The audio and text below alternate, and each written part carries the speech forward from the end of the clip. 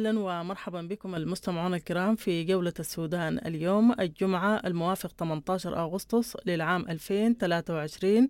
وتتابعون في جولة اليوم مجموعة من الأجسام النسوية بالفاشر ينظمن وقفة احتجاجية احتجاجا لتردي الأوضاع الصحية بمستشفى الولادة التخصصي وغياب وزارة الصحة. الوقفة الآن بتحكي عن تردي الأوضاع الصحية وتضاؤل أو الغياب التام لدور وزارة الصحة، ونأسف ما وصل له الحال بالمستشفى التخصصي للنساء والتوليد، رغم إنه هو المستشفى الوحيد في الولاية والمستشفى المرجعي، ولكن الآن يعني تنعدم فيه أبسط مقومات العلاج بالنسبة للنساء اللي بيتلقن العلاج في مجال النساء والتوليد.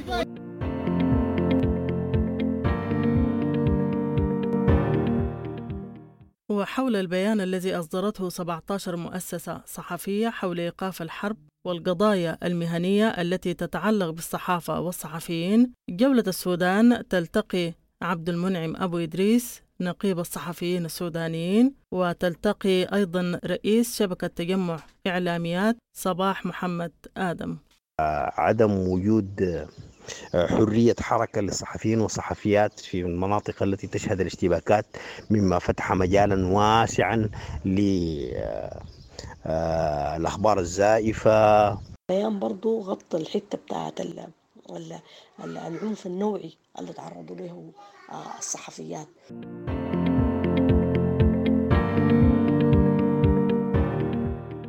وفي جولتنا أيضا مركز الملك سلمان للعون والإغاثة يقدم 52 ألف طن متر من القمح لسد الفجوة الغذائية في الولايات، ووزارة الشؤون الاجتماعية عقدت مؤتمر صحفي للتدشين. احنا سعيدين الليلة أننا ندشن هذه المنحة، منحة القمح المقدمة من مركز الملك سلمان للإغاثة والعمل الإنساني.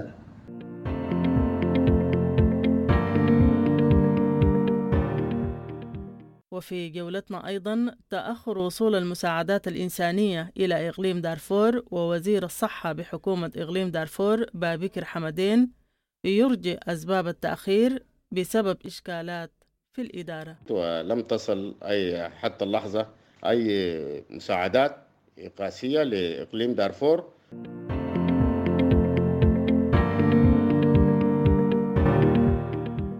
ونختم جولة السودان اليوم بختام اجتماع القوى الموقعة على الاتفاق الإطاري في أديس أبابا. وجولة السودان تستضيف محمد عصمت رئيس الحزب الاتحادي الموحد حول أبرز ما تم تناوله في الأوضاع وما هي الخطوات القادمة. حقيقة اجتماع أديس أبابا 14-15 أغسطس أنه يعني معلم بارز من المعالم التي يعني يشهد طريق إعادة بناء الدولة السودانية على أسس جديدة.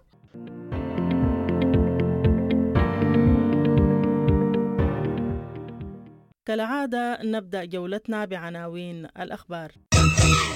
أهلا ومرحبا بكم مستمعي راديو دبنقا الأعزاء، وإليكم عناوين الأخبار اليوم الجمعة 18 من شهر 8 سنة 2023.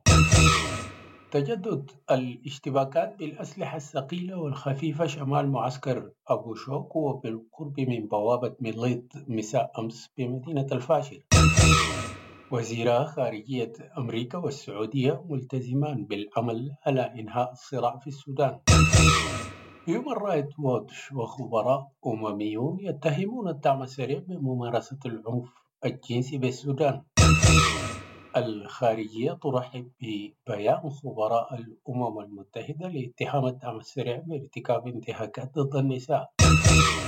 الخارجية السودانية تدعو المجتمع الدولي لاعتبار الدعم السريع منظمة إرهابية ومحاسبتها دوليا. وزير الداخلية المكلف في السودان يصدر قرارا بتبليغ جميع ضباط وضباط الصف وجنود قوات الشرطة إلى رئاسات الوحدات والولايات غير المتأثرة بالحرب. لجنة جرائم الحرب تعلن حميدتي و45 آخرين كمطلوبين للعدالة، والنائب العام يطالبهم بتسليم أنفسهم. الخارجية الأمريكية تدعو لوقف القتال في جنوب دارفور وتعتزم تمديد وتوسيع وضعية الحماية المؤقتة للسودانيين. وزير الداخلية يبحث مع معتمدية اللاجئين التنسيق والتعاون في مجال قضايا اللاجئين بالبلاد بجانب الاطلاع بالأنشطة التي تقوم بها المعتمدية. الأمين العام لحكومة النيل الأبيض الشاذلي خالد إبراهيم يقول أن الولاية تستضيف 1,031,000 شخص بسبب الحرب. البيت الأبيض الأمريكي يجدد دعوته لطرفي نزاع السودان إلى وقف القتال وضرورة تكثيف الجهود الدبلوماسية للتوصل إلى تسوية. الإمارات تواصل تقديم الدعم الإغاثي للاجئين السودانيين والمجتمع المحلي في تشاد. الحكومة توزع 3,000 طن من المواد الغذائية ومساعدات للاجئين السودانيين في تشاد. الجالية السودانية بيوغندا تتبرع ب12 طن من الأدوية المنقذة للحياة وشركة تاركو تنقلها عبر الطيران مجانا. حركة تمازج تعلن بصورة رسمية انضمامها للقتال مع قوات الدعم السريع ضد القوات المسلحة. احتجاجات بمعسكر أولالا الحدود داخل أثيوبيا من قبل اللاجئين السودانيين الفارين من حرب الخرطوم والذين يقدر عددهم بنحو 6,000 لاجئ. تسهيل وصول 1000 شاحنة مساعدات إلى عدة ولايات في السودان على مدار 3 أشهر. قادة ميدانيين بقوات الدعم السريع ينفذون زيارة تفقدية لأحوال المواطنين بمنطقة كاب الجداد بولاية الجزيرة. منظمة أطباء بلا حدود تقول أن اشتداد المعارك في أم درمان يهدد عمل مستشفى النوم. إغلاق جامعة مصرية وهمية تروج لاستقطاب الطلاب السودانيين وتمارس نشاطا تعليميا في مجال الطب البشري وطب الأسنان للطلاب العائدين من السودان. لجنة المسابقات في الاتحاد السوداني لكرة القدم تقرر إلقاء الموسم الحالي. تحديد مواقع بالقضارف لقيام مشروعات مواد البناء تنفيذا لسياسات الوزارة العليا الخاصة بزيادة الإنتاج.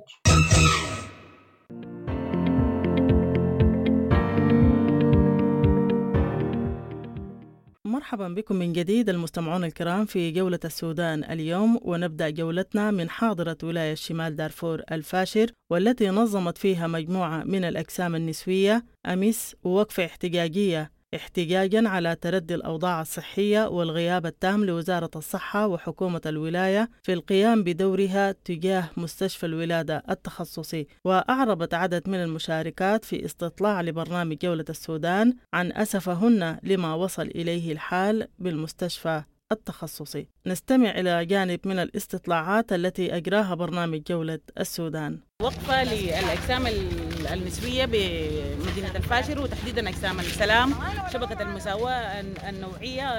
الوقفة الآن بتحكي عن تردي الأوضاع الصحية وتضاؤل أو الغياب التام لدور وزارة الصحة، ونأسف ما وصل له الحال بالمستشفى التخصصي للنساء والتوليد، رغم إنه هو المستشفى الوحيد في الولاية والمستشفى المرجعي، ولكن الآن يعني تنعدم فيه أبسط مقومات العلاج بالنسبة للنساء اللي بيتلقن العلاج في مجال النساء والتوليد. ونأسف إنه المستشفى يصل لمرحلة إنه تكون ما في قفازات، ما في قرب للدم، ما في انعدام الكهرباء. يعني الآن المستشفى طيلة ال4 شهور بتاعت الحرب يعتمد اعتماد كلي على المبادرة الطوعية الشغالة وعلى اللجنة بتاعت الإسناد بتاعت المستشفى. فبرضه نحن بنحيين تحية كبيرة لدورهم الكبير اللي بيقوموا به ولا المسؤولية الكبيرة اللي هم قاموا بها اللي عجزت عنها وزارة الصحة والابتعدت تماما عن دورها. يعني فمن هنا نحن كأجسام نسوية وأجسام سلام بنناشد تماما يعني حكومة الولاية ووزارة الصحة إنها هي تقف على دورها وإنها تنتبه للمستشفى السعودي. ونحن ما بنقبل يعني كمجموعات نسوية إنه الوضع ينهار ويصل لمرحلة إنه في كمية من الوفيات حتى نحن ما بنقدر الآن نعرف الإحصائية الحقيقية بتاعتها، وفيات الأمهات وفيات الأطفال حديثي الولادة، يعني بانعدام التهيئة الكاملة للحضانة ولا عدم تهيئة المستشفى العملية القرب بتاعة الولادة. يعني هي الآن ما مهيئة. نحن بنفتكر إنها عشان يعني تقدم خدمات للنساء. ومن هنا برضو تحية للكوادر الطبية اللي هم الآن بيشتغلوا بأبسط المقاومات وبيبذلوا مجهودات كبيرة لأنهم يقدموا للنساء خدمات في إنه الوزارة تنصلت عن دور الحقيقي يعني. فالوقفة دي الآن أن إحنا اليوم بصدد التردي بتاع الأوضاع الصحية، ودي باعتبار انها مناشده للحكومه ولوزاره الصحه. وبرضه يعني نحن حنظل يعني نستخدم كل الاساليب السلميه بتاعتنا، لانه المستشفى السعودي الحكومه تنتبه له، وزاره الصحه تنتبه له، تقدر تقدم الخدمات، وما بنقبل اطلاقا انه يكون في كميه الوفيات المخيفه دي بالنسبه للامهات والاطفال. والحكومه بتاعت الولايه ووزاره الصحه هي مكتوفه الايدي. فالتحيه لاجسام للنساء في اجسام السلام وشبكه المساواه النوعيه ولكل نساء بلادي. السلام عليكم، أنا أسمى النور من أجسام السلام ولاية شمال دارفور. الليلة نحن نفذنا وقفة احتجاجية أمام المستشفى السعودي بالفاشر. نددنا بتردي الأوضاع الصحية وأوضاع النساء تحديدا، وفيات الأمهات والظروف الصعبة اللي يعانيها النساء داخل المستشفى، غياب تام لوزارة الصحة، تردي الخدمات الصحية بين الوزارة. وزارة الصحة يعني وزارة الصحة ما قايمة بدورها المفترض تقوم به. الآن نحن نفذنا الوقفة الاحتجاجية وناشدنا كل المنظمات الدولية وكل الخيرين بأنهم يلتفتوا للأوضاع الصحية بالنسبة للنساء في الفاشر تحديدا. شكرا جزيلا. إنعام أحمد محمد نوش. فتنا وقفة احتجاجية بنتكلم عن دعم النساء عموما وأخص في المستشفى التخصصي، تردي خدمات الأمهات، زائد تردي خدمات الأمهات، زائد إنه دعم الأمهات اللي بتجوا من مراكز الإيواء. يا جماعة برضو نحن بناشد إنه نساعد الأمهات اللي بتجوا من مراكز الإيواء، إنه نساندهم في المستشفى التخصصي للنساء والتوليد. حاجة تانية برضو يا جماعة بنناشد دعم الكوادر النفسية بالمستشفى التخصصي للنساء والتوليد. دي حاجة بسيطة وإن شاء الله. شكرا جزيلا.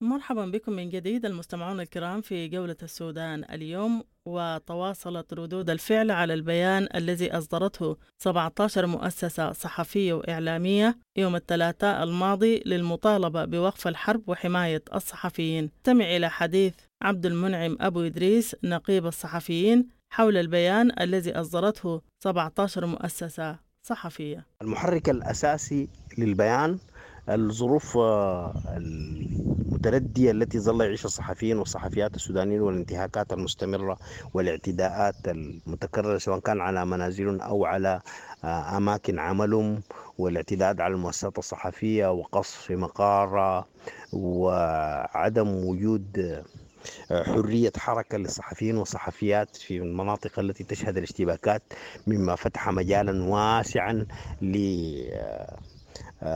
الأخبار الزائفة وللإشاعات من انتشار بسبب غياب حراس الحقيقة من الصحفيين والصحفيات بسبب الإجراءات التعسفية التي يفرض طرفي الحرب عليهم في حركتهم. لذلك هذا البيان هو صرخة من أجل أن تتاح الفرصة للصحفيين والصحفيات في التحرك وفي نقل الحقيقة، ونقل الحقيقة قد يساعد في إطفاء نار الحرب، لأن المعلومات الحقيقية هي التي تصل للناس. الآن المجتمع السوداني تدير خطابات الكراهية والإشاعات والأخبار الزائفة التي يتم الترويج لها عبر مواقع التواصل الاجتماعي من أطراف لديها مصلحة في استمرارها. من جانبها وصفت العضو المؤسس لشبكة إعلاميات سودانيات الأستاذة صباح محمد آدم البيان الموقع من قبل 17 مؤسسة ومنظمة صحفية بالمهم في عملية رصد الانتهاكات، وقالت لبرنامج جولة السودان إن البيان عمل رصد شامل للانتهاكات التي تمت على مستوى الصحفيين والمجتمع السوداني. وأوضح صباح أن البيان قدم رؤية ممتازة وأرسل رسائل للمؤسسات الصحفية. ممكن نقول إنه البيان يعني أول حاجة إنه صدر من 17 مؤسسة، يعني سواء كانت على مستوى الصحف، وسواء كان على مستوى وسائل الإعلام المختلفة والوسائط والمجتمع المدني المهتم بالقضايا، المهتم بالإعلام أو الشغال في مجال الإعلام، المؤسسات الإعلامية وغيرها. المهم في البيان إنه حقيقة عمل رصد شامل للانتهاكات التمت، لكل الانتهاكات التمت على مستوى الصحفيين وعلى مستوى المجتمع كله يعني.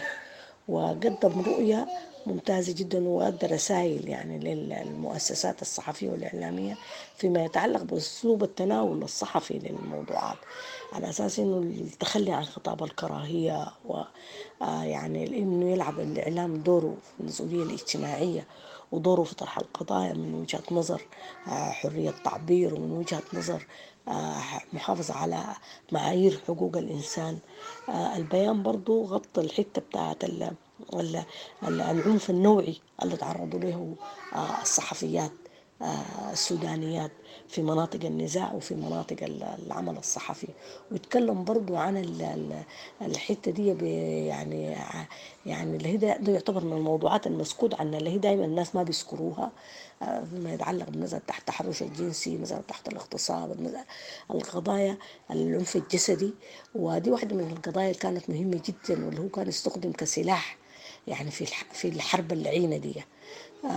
استخدموه الطرفين. يعني أنا بقدر أكد على أنه الدعم السريع استخدم أسلوب الاغتصاب زي ما كان بيستخدموا في مناطق دارفور وغيرها، والناس كانوا بيذكروه، لكن ما كان في يعني تسليط ضوء عليه، لأنه يعتبر من القضايا أو من الموضوعات المسكوت عنها اللي هي الحياة بتعلق بالشرف والكرامة وغيرها، مع انه بالعكس يعني الغاء الضوء عليها وتسليط وكده مسألة مهمة جدا، والكشف عنها مسألة مهمة في غاية الأهمية، لأنه تورينا نحن ذاته انه كيف انه مجتمعنا ده بيعاني من نظرة دونية للمرأة.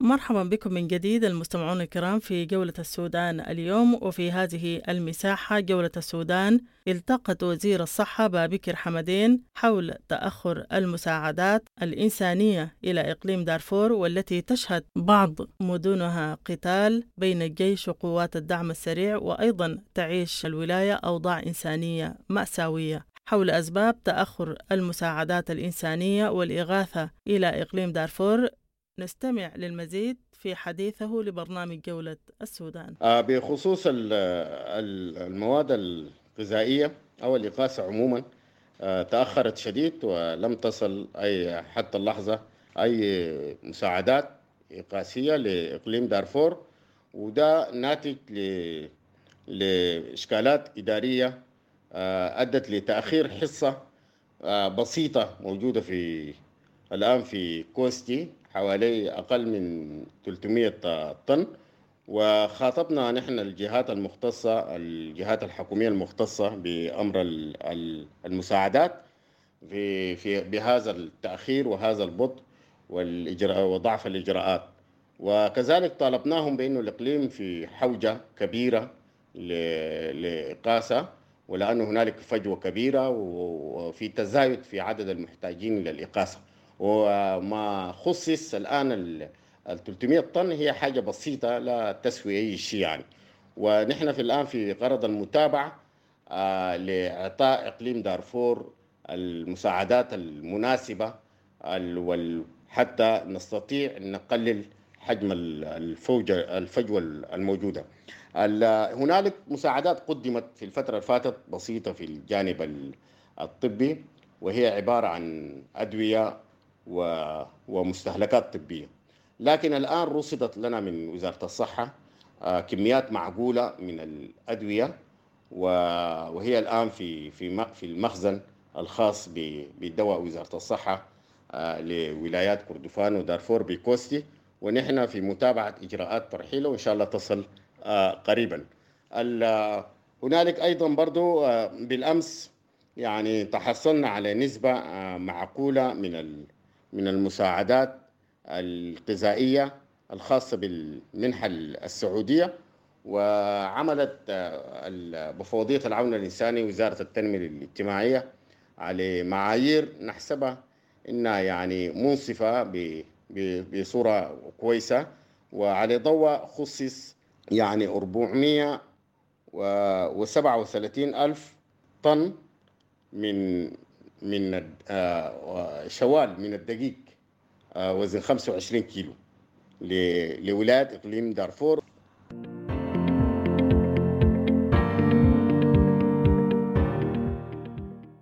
مرحبا بكم من جديد المستمعون الكرام في جولة السودان اليوم. عقدت وزارة الشؤون الاجتماعية أمس مؤتمر صحفي لتدشين المنحة المقدمة من مركز الملك سلمان للعون والإغاثة، والذي قدم 52 ألف طن متر من القمح لسد الفجوة الغذائية في الولايات. نستمع إلى جانب من كلمة وزير الشؤون الاجتماعية أحمد آدم بخيت في المؤتمر الصحفي الذي عقدته الوزارة أمس ودشنت توزيع هذه المنحة. احنا سعيدين الليلة أننا ندشن هذه المنحة، منحة القمح المقدمة من مركز الملك سلمان للإغاثة والعمل الإنساني. هذه المنحة نفتكر أنها جاءت في وقت مفصلي وفي زمان أيضا حساس جدا. نفتكر أنه جاءت في وقتها، زي ما نقول جاءت في وقتها وستسد فجوة كبيرة جدا. يعني احنا إذا كان حتى الآن ما ظللنا نستقبله من عبر البحر والجو والبر، حتى الآن لا يتجاوز ال 50% أو 49 ألف طن. كل الذي استخدمناه منذ بداية هذا العمل وكل الذي وصل وتم توزيعه في خلال الثلاث شهور السابقة. هذه 52 ألف طن أفتكر أنه تفوق كل ما استقبلناه. وهذا يوضح بالضبط قدر شنو هي يعني منحة ذات حجم مقدر وجاءت في وقت حساس، ونحسب أنه ستردم الفجوة الغذائية الموجودة في الولايات المختلفة. ونأمل أن يدقق الناس في الفيدباك في التقارير المرتدة لكي نقرأ جميعا أثر هذه المساعدات وإلى أي حد الاستفادة منها الناس والتحول الذي يمكن أن يحصل بوصول هذه المساعدات للناس. أفتكر العمل العلمي يتطلب بأننا نوزع ونقرأ الآثار ونعمل فيدباك للجهات المسؤولة عشان تستطيع أن تبني عليها قرارات وتبني عليها توجيهات جديدة.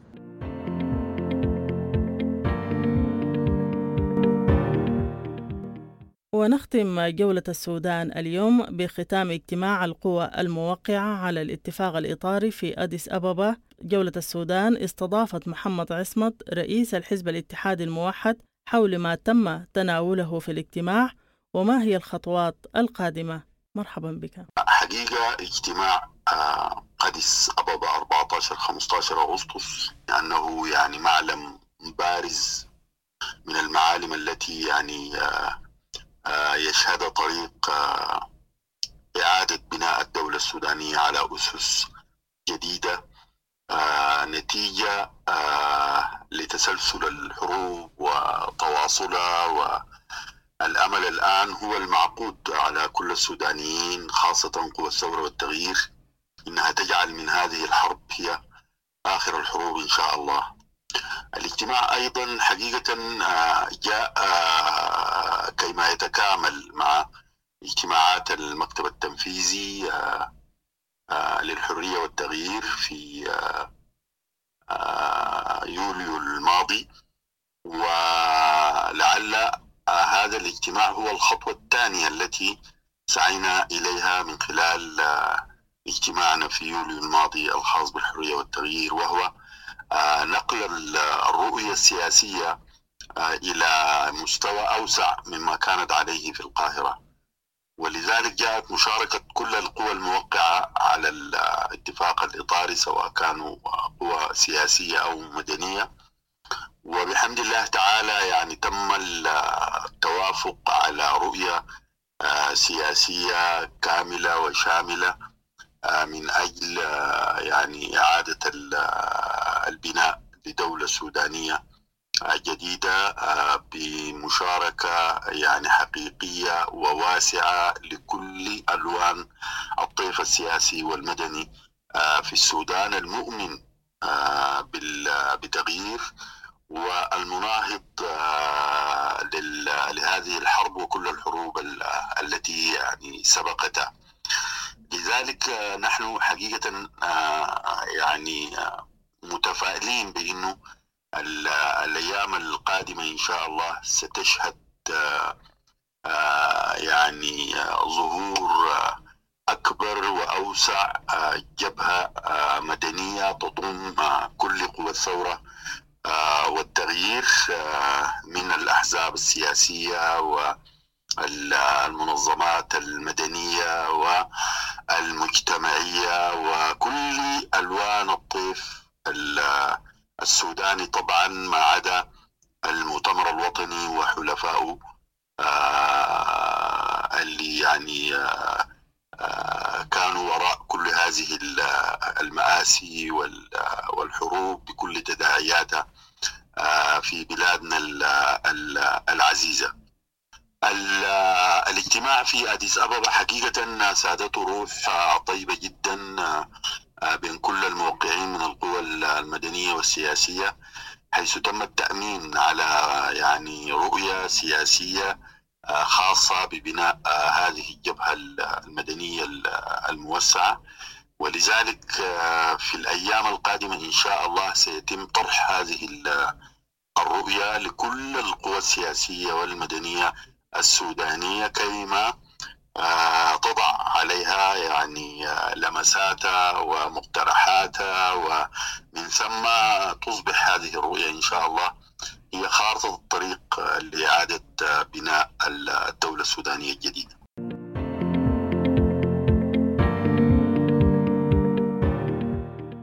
بهذا المستمعون الكرام نكون قد وصلنا بكم إلى ختام جولة السودان اليوم. لقاءنا يتجدد بكم في أمسية الاثنين. حتى الملتقى، لكم تحياتي وتحايا الفريق العامل. إلى لقاء.